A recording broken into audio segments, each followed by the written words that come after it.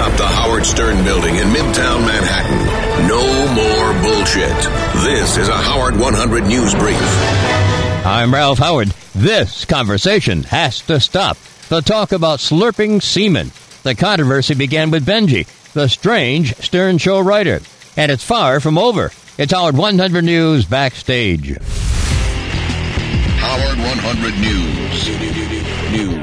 Backstage. So this whole week, it's been the topic of discussion, and my question to you is there any part of you that regrets bringing up tasting your own semen? No, in fact, I'm back here right now with Richard and Sal. We're having some sandwiches, some cum sandwiches right now. And what's that, Sal? Thank you, Benjy. Delicious.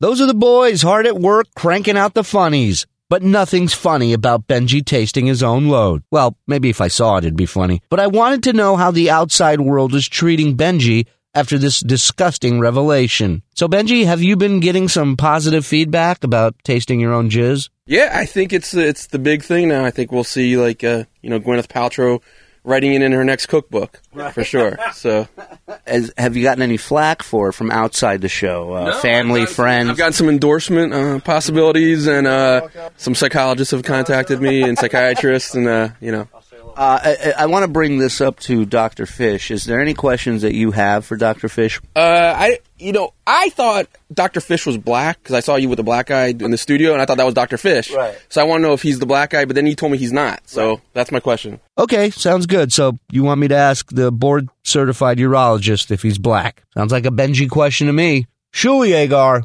Howard 100 News. What about eating semen? That's a question for Dr. Harry Fish. Dr. Fish and Julie are live at 5 Eastern and Howard 101. Howard 100 News. Tackling the tough questions other news outlets are too scared to ask. When you say bad pussy, how do you characterize that? It smelled like the Hudson River at low tide. Ronnie, the limo driver, pays tribute to his late mother. It's Howard 100 News you need to know. Howard 100 News you need to know. I took my pace car out for a ride. It was a beautiful day, and I took Stephanie, and we went to the cemetery. Ronnie Mund is usually Mr. Macho with his pace car, thick mustache, and skull emblazoned T-shirts. But this past Mother's Day, he took it down a notch and visited his mother's grave. She's in like this little private cemetery, kind of. It's real small, which is kind of cool. They have all these benches and stuff, and we just hung out there for like an hour and just sat there and talked about things. Ronnie's mom passed away not too long ago, and he says the loss never goes away. I mean, it's 3.5 years now, and it never goes away. I mean, it might eventually. I don't think it will. My father's dead since 1999, and I still think about him every January when, he died. He says, of course it makes him sad, but you gotta keep going. What else can you do? Right. It's the same old story. You pay taxes and you die. So to end on a happier note, we had to ask about the pace car. Pace car's good. It was a beautiful day. It shined beautifully in the sun. Lisa G., Howard 100 News.